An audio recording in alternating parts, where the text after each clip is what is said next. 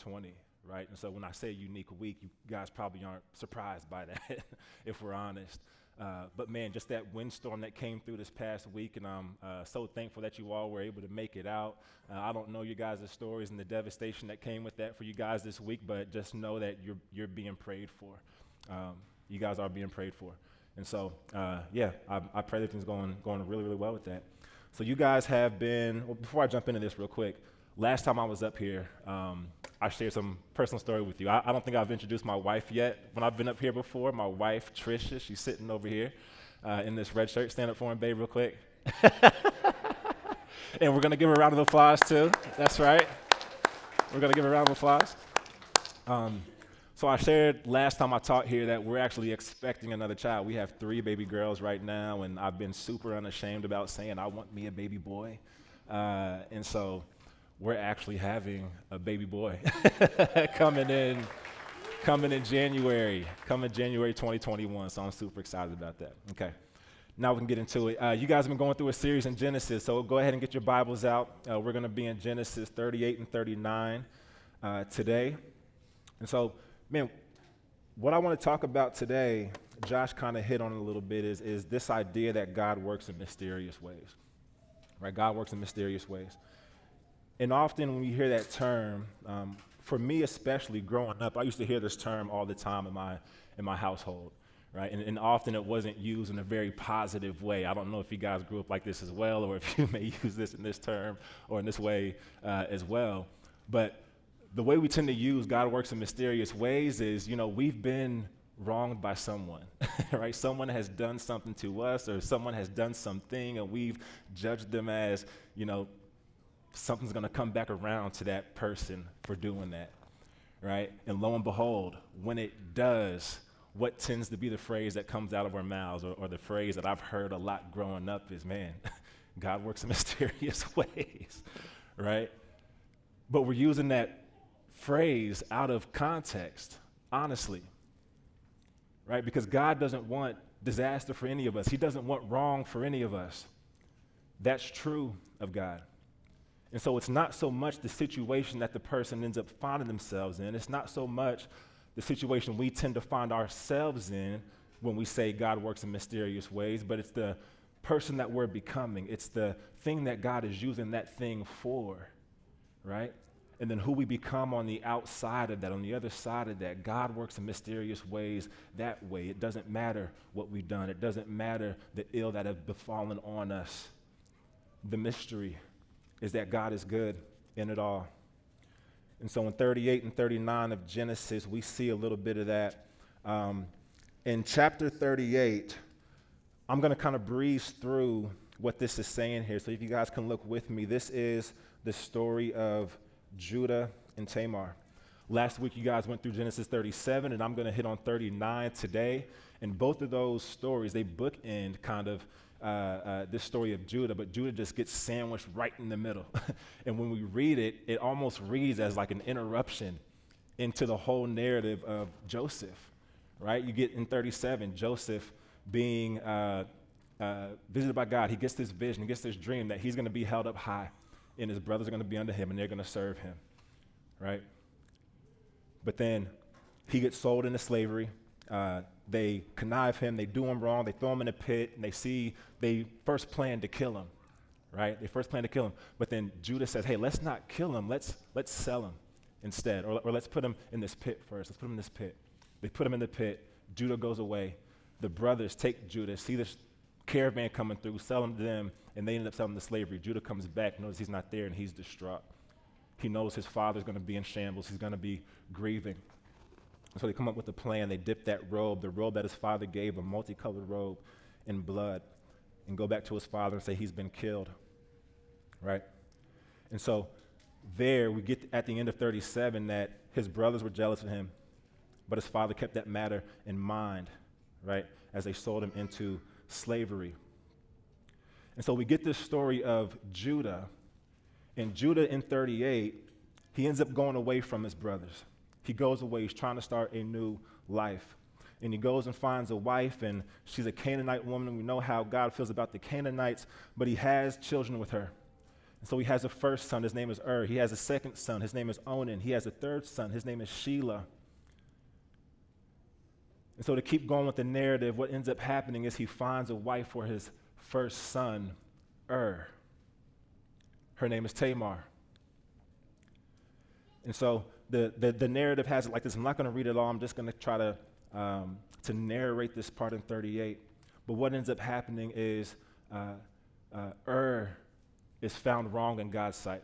And so what does God do? God kills And so what happens is this concept of levirate marriage, okay? And in that concept, what tends to happen is that the man who was just married to this woman, when he dies, she becomes a widow. And so the brother of that man becomes next in line.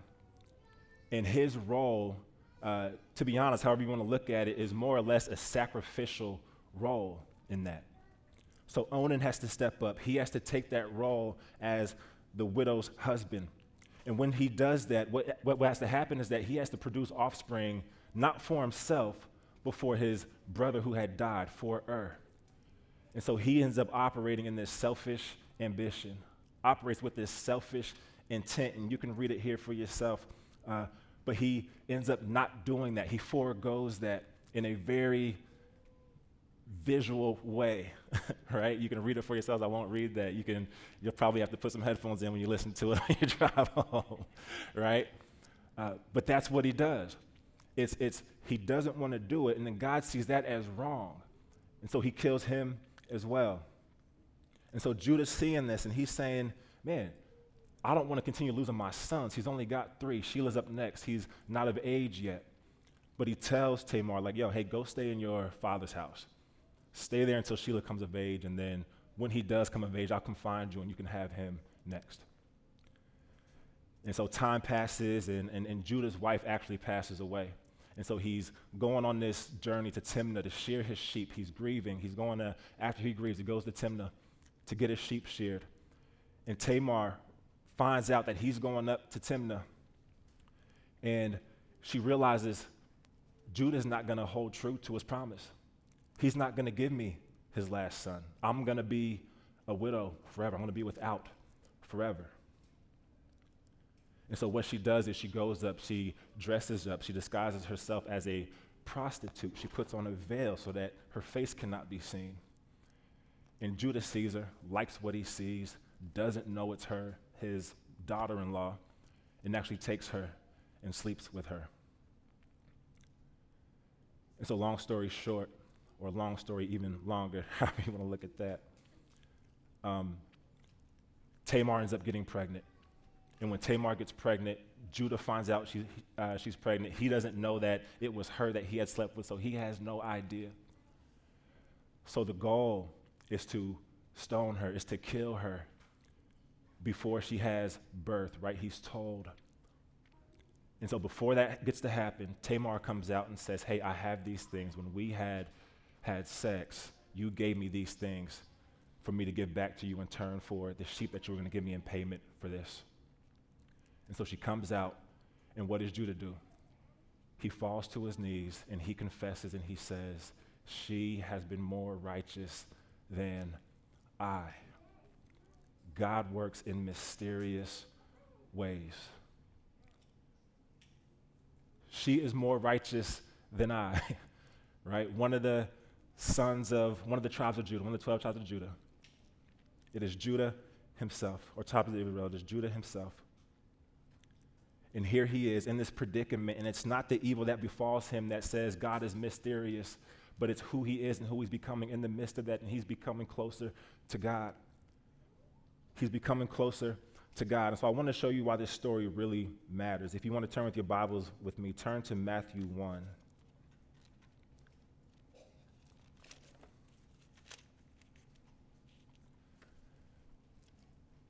In Matthew 1, really quick, here's a genealogy right here, right? And a lot of times when you read the New Testament, you come to genealogies, what we tend to do is pass over these, right? But this is really important, especially in terms of what we're reading right now. Just real quick, these first couple verses, starting in verse 2, Abraham fathered Isaac, Isaac fathered Jacob, Jacob fathered Judah and his brothers, Judah fathered Perez and Zerah by Tamar. And then the two children that she was impregnated with by her father-in-law, Judah, is Perez and Hezron. What do we know about this genealogy in Matthew? That this will eventually lead us to our Savior, Jesus Christ. Go ahead and look at verse 15 and 16 there as well. Eliud fathered Eleazar. Eleazar fathered Mathan. Mathan fathered Jacob. And Jacob fathered Joseph, the husband of Mary, who gave birth to Jesus, who was called the Christ. God works in mysterious ways. Without Judah and the things that befall him, without Tamar and disguising herself as a prostitute, we don't get our Savior, Jesus Christ. It's unbelievable. It's unbelievable. And so let's go to chapter 39, and I'm going to start reading here. I'm going to spend the rest of my time here teaching on this. So verse 39, Genesis. Now Joseph had been taken down to Egypt. Potiphar, an Egyptian who was one of Pharaoh's officials, the captain of the guard, bought him from the Ishmaelites and had taken him there. The Lord was with Joseph, so he prospered, and he lived in the house of his Egyptian master. Okay, I'm going to stop right there. So this statement right here in verse 2 is the epitome of Joseph in his life. Verse 2, the Lord was with Joseph so that he prospered. The Lord was with Joseph. It establishes this overall theme of the narrative. It says, the Lord was with Joseph and he prospered. So those who don't know me, I'm a basketball fan, right? I used to play basketball, but now I just watch basketball like everybody else. But one of my favorite players to watch is Stephen Curry. Right, Stephen Curry, those of you guys who watch basketball, first of all, welcome to the playoffs. It's really exciting. But Stephen Curry, actually he didn't make it to the playoffs, but anyway, he's a phenomenal basketball player. He carries himself around, if you know Steph Curry, with a Christian persona, right? And keep in mind I said he's a very good basketball player, not my favorite. My favorite is LeBron James, just to clear the air. But Stephen Curry, he carries himself around with this Christian persona. And what he does is, you see him, he'll shoot a shot, it'll go in, he'll make a nice play, and what's he do running down the court? If you guys know, he's doing this, this whole running down the court, hey, letting everybody know who he's serving, letting everybody know who he's playing the game for. He's not playing for himself, he's playing for a higher power, right? And whether we believe that or not, whatever, it is what it is, but it's the image of it. And that's important, and I believe he believes that wholeheartedly in his soul. But what he's doing here, he's illustrating that he's not doing this on his own behalf. He's not doing this under his own strength. He's giving credit to his success. He's giving credit to his ability to score, ability to lead a team, to who's given him that ability. And it's crazy because he doesn't have the height and the strength of, say, a Shaquille O'Neal. And he doesn't have the athletic ability of, say, a Vince Carter. Right? He doesn't have the international prowess of a Michael Jordan. He doesn't have the popular capital quite like a LeBron James. And when you look at him on the floor, it doesn't look like he really stands out amongst the others. My guy is 6'3", 6'4". He's a fairly tall guy in phenomenal shape. But compared to the average height of an NBA player, 6'7", right? Upward of 200 pounds, he's rather small. But he's a beast. He's a beast. He has a couple MVP awards. Not only does he have MVP awards, but he's a champion. He has 3 NBA championships. Not 1, not 2, but 3. His jump shot, I say his jumper is wet. If you guys don't know what that terminology means, that means that he makes every single shot. He shoots at like a 99% clip. Not really, but that's what it looks like. And it's from anywhere. A lot of jump shooters in the NBA, they have this pure form. And Steph Curry, he can't shoot with a pure form, but he usually doesn't because he's so much under pressure. But even when he gets it up with the pressure on him, the shot ends up going in. It's unreal. It's unreal. And so when I was growing up, there's this movie called The Sixth Man, starring Kadeem Hardison and Marlon Wayans, 2 comedians.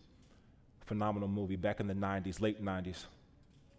And so what ends up happening in this movie, Kareem Hardison, his character ends up passing away. They play on the same basketball team. Marlon Wayans is grieving this passing of his brother. And Kadeem Hardison, in the most comedic way this movie could do, brings him back to life, and he's a ghost. Encourages his brother to go back on the basketball court and play ball.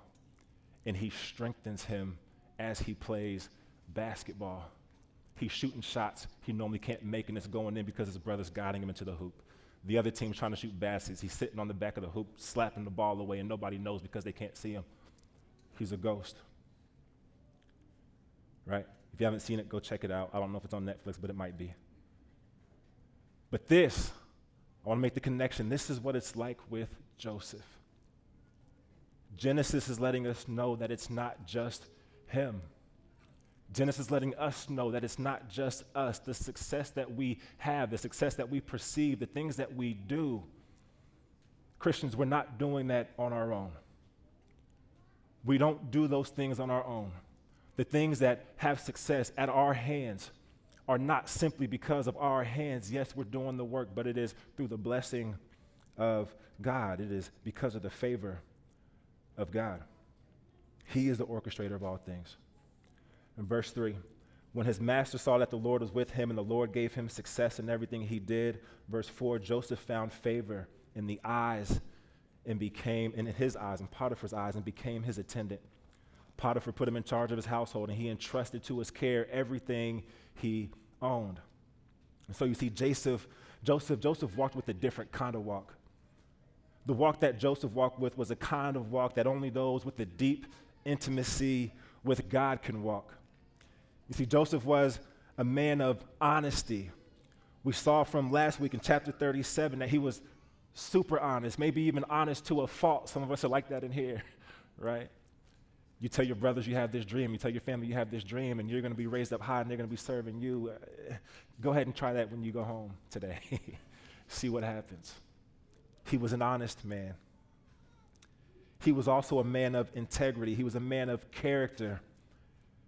Joseph, when we get to this story in the whole narrative of Genesis, he's the first patriarch that we run into that actually doesn't struggle with this sense of doubt, with this sense of self-reliability. He doesn't struggle with it. He's the first one. When we look at Abraham towards the beginning of Genesis, he struggles with this feeling of self-reliance when he's called to go and he meets God and he tells him, I'm going to make you the father of many nations. Leave the land of your father and come follow me. And God provides for him. And even in doing so, Abraham struggles with this. I recall the story of when they go to Egypt, he and his wife Sarah, and what does Abraham do when he goes into Egypt? He tells the Egyptians that Sarah is not my wife. Sarah is my sister. She's not my wife, she's my sister. He was afraid. He didn't believe that God was going to provide. He didn't believe that God was who he said he was, or was going to do what he said he was going to do. Right? He struggles again in taking matters into his own hands, trying to preserve his line through the servant that Sarah gives her. God told him that he was going to touch Sarah's womb and provide an offspring through her. And they take matters in their own hand. Hey, go sleep with my servant woman and begin it. It's not happening for us. We're old, Abraham. We're not going to get it. Self-reliance. Self-reliance. Isaac is the same way, the son of Abraham. Isaac is the same way. They go to the Philistines. They tell Abimelech and the Philistines that, my wife Rebecca, that's not my wife. That's my sister. Jacob, the son of Isaac, he gives himself completely over to lying and deceiving. He's inbred with deceit in order to reach a perceived gain. It's inevitable. We all do this. We all do this. We all rely on our own selves in order to get what we think we want and think we need. Doubt, it's inevitable at times. But just as bad as doubt, or maybe even worse than doubt, is our frantic and erratic action, which is usually what we go to. Our frantic and erratic action.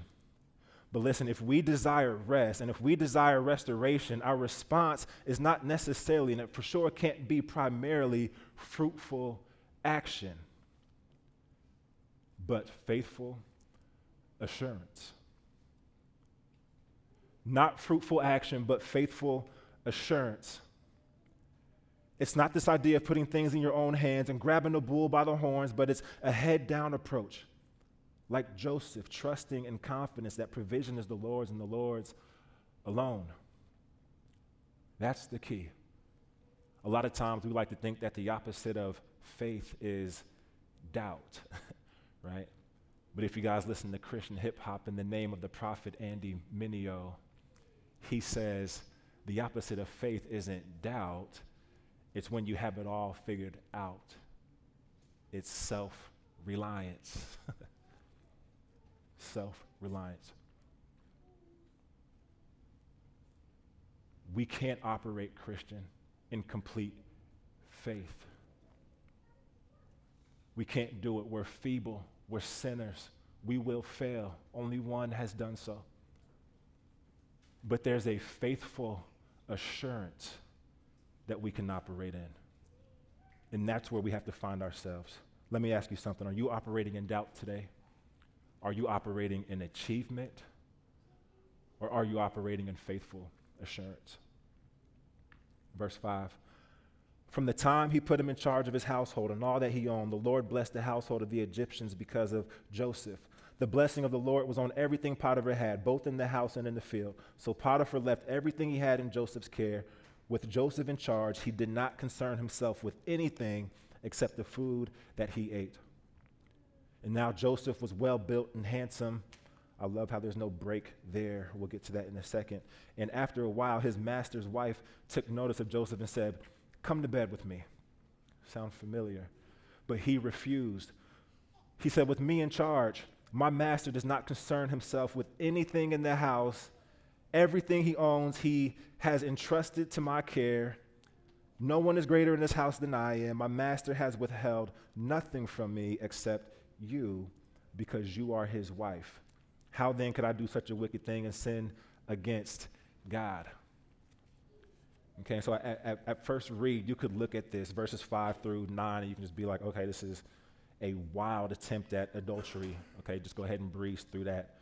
But I think what we get here, particularly on verses 6 through 9, is this unreal comparison that's going to be really helpful to us as Christians today.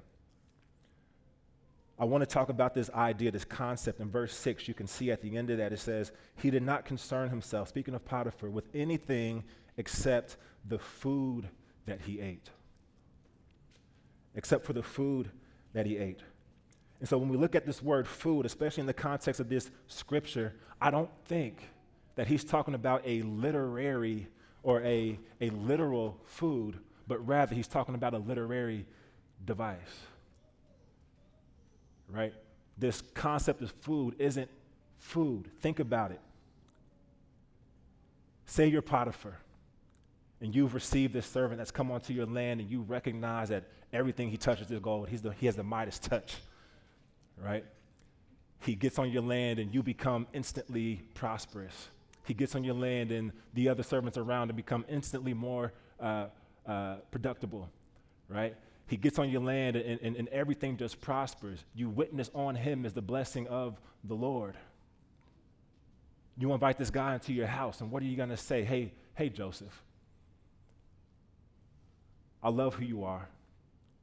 Everything, you're the man. Some of y'all may have this person, especially if you're in some kind of management position, some CEO of some sort, or if you do landscaping, you run a crew maybe. I've had this experience with coaching basketball, right? There's particular players on your team that you entrust more than others because of their ability, because of their perceived blessing they give to the team. With those people, we don't say, hey, come to my home. Everything I entrust here is yours. I'm grateful for everything you've done, but hey, don't go on my refrigerator and touch the bacon, lettuce, and tomato sandwich on wheat. Don't do that. Don't use my Starbucks caramel coffee cream, and pour it into your coffee and make it a little bit sweeter. Don't do that. Don't go on my cabinet and get my Planters cashews. Those are mine. Those are my favorite. You don't do that. You entrust him with nearly everything, and your food is probably, your literal food is probably the last thing you're worried about. And so I think what he's doing here is using food to talk about a literary device. I think it's a metaphor. And in verse 9, we see, no one is greater in this house than I am. My master has withheld nothing from me except you, because you are his wife.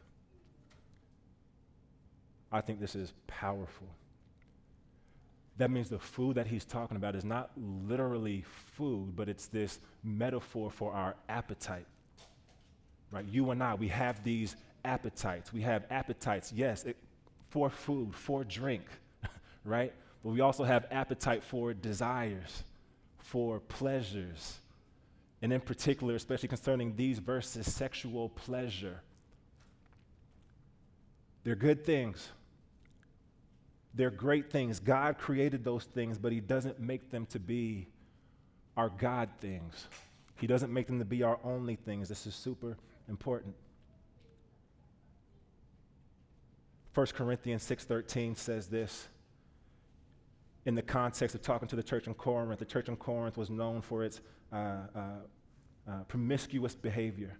And they would use terms like, or sayings and phrases like, food for the stomach and stomach for food, right? Saying, my appetite, the appetite that I have, I just do it. I have an appetite, my desires to eat, so I can eat. My stomach is for that.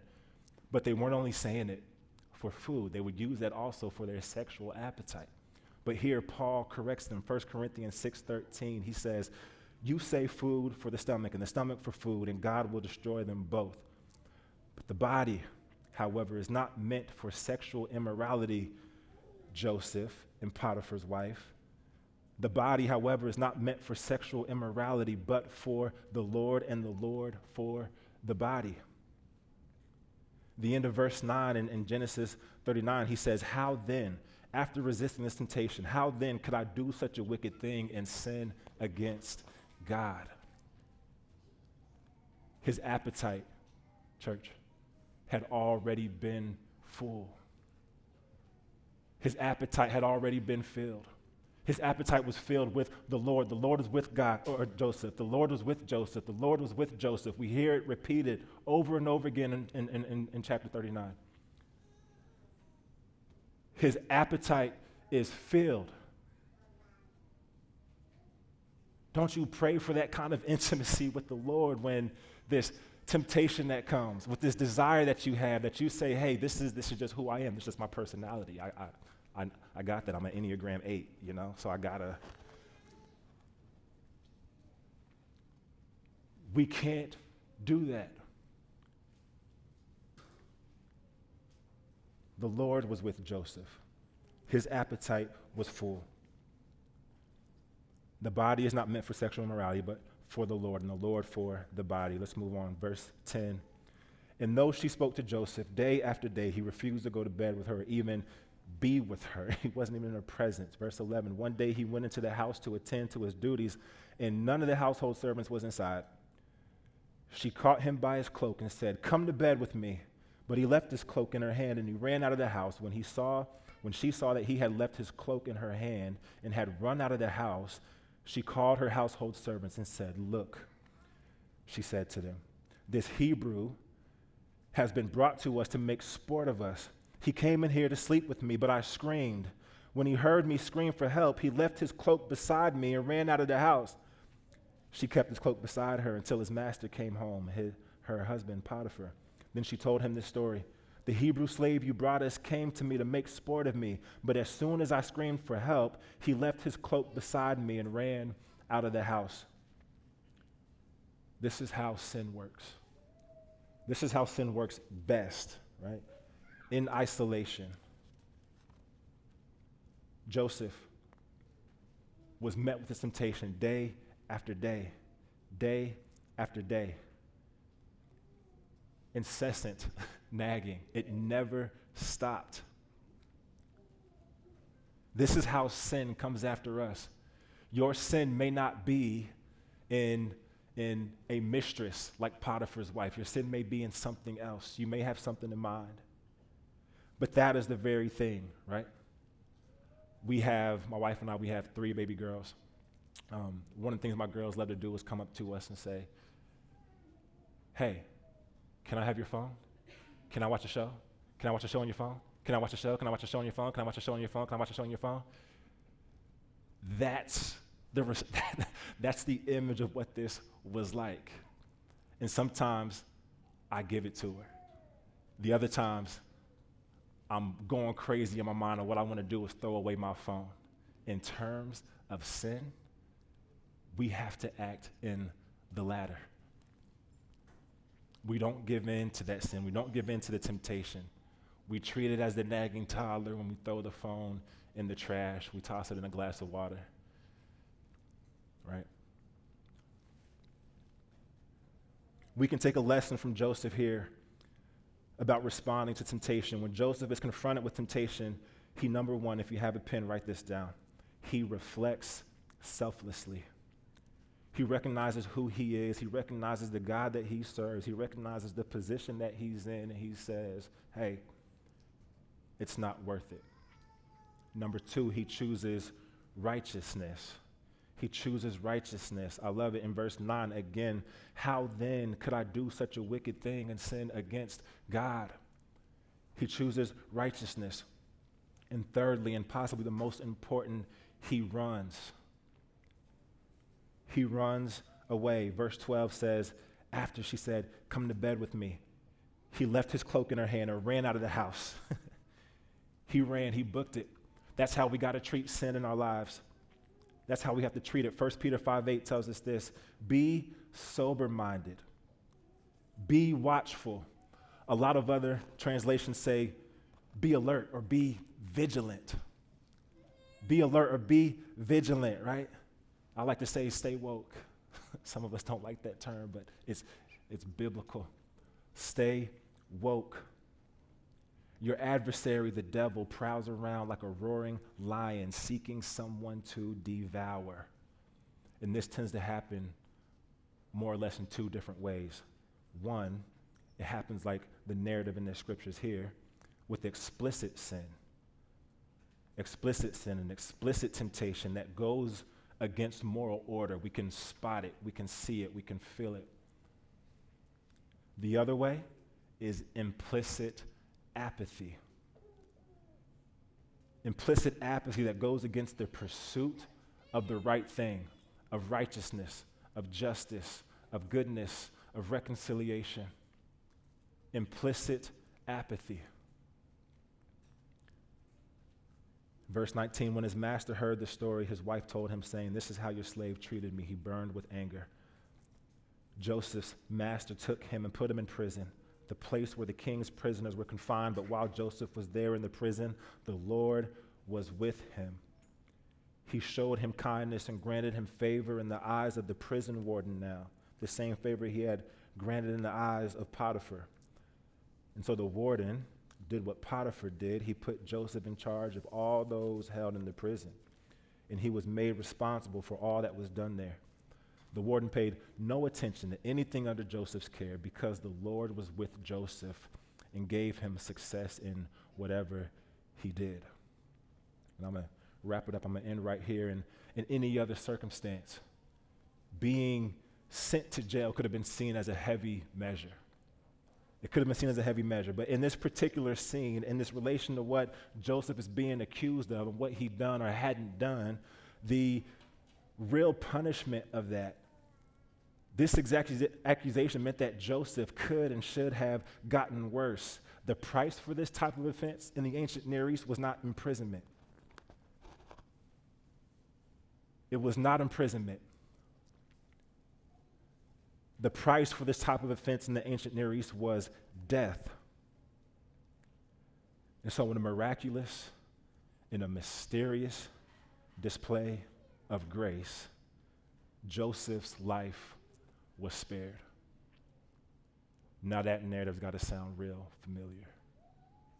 God works in mysterious ways, Christian. God works in mysterious ways. And so here, end with this question, Christian, when was the last time you thanked God for your second life? When was the last time you thanked God for just being with you, for dwelling with you, for dwelling in you? If you have that, I know you know what I'm talking about. If you don't have it, I pray you receive it.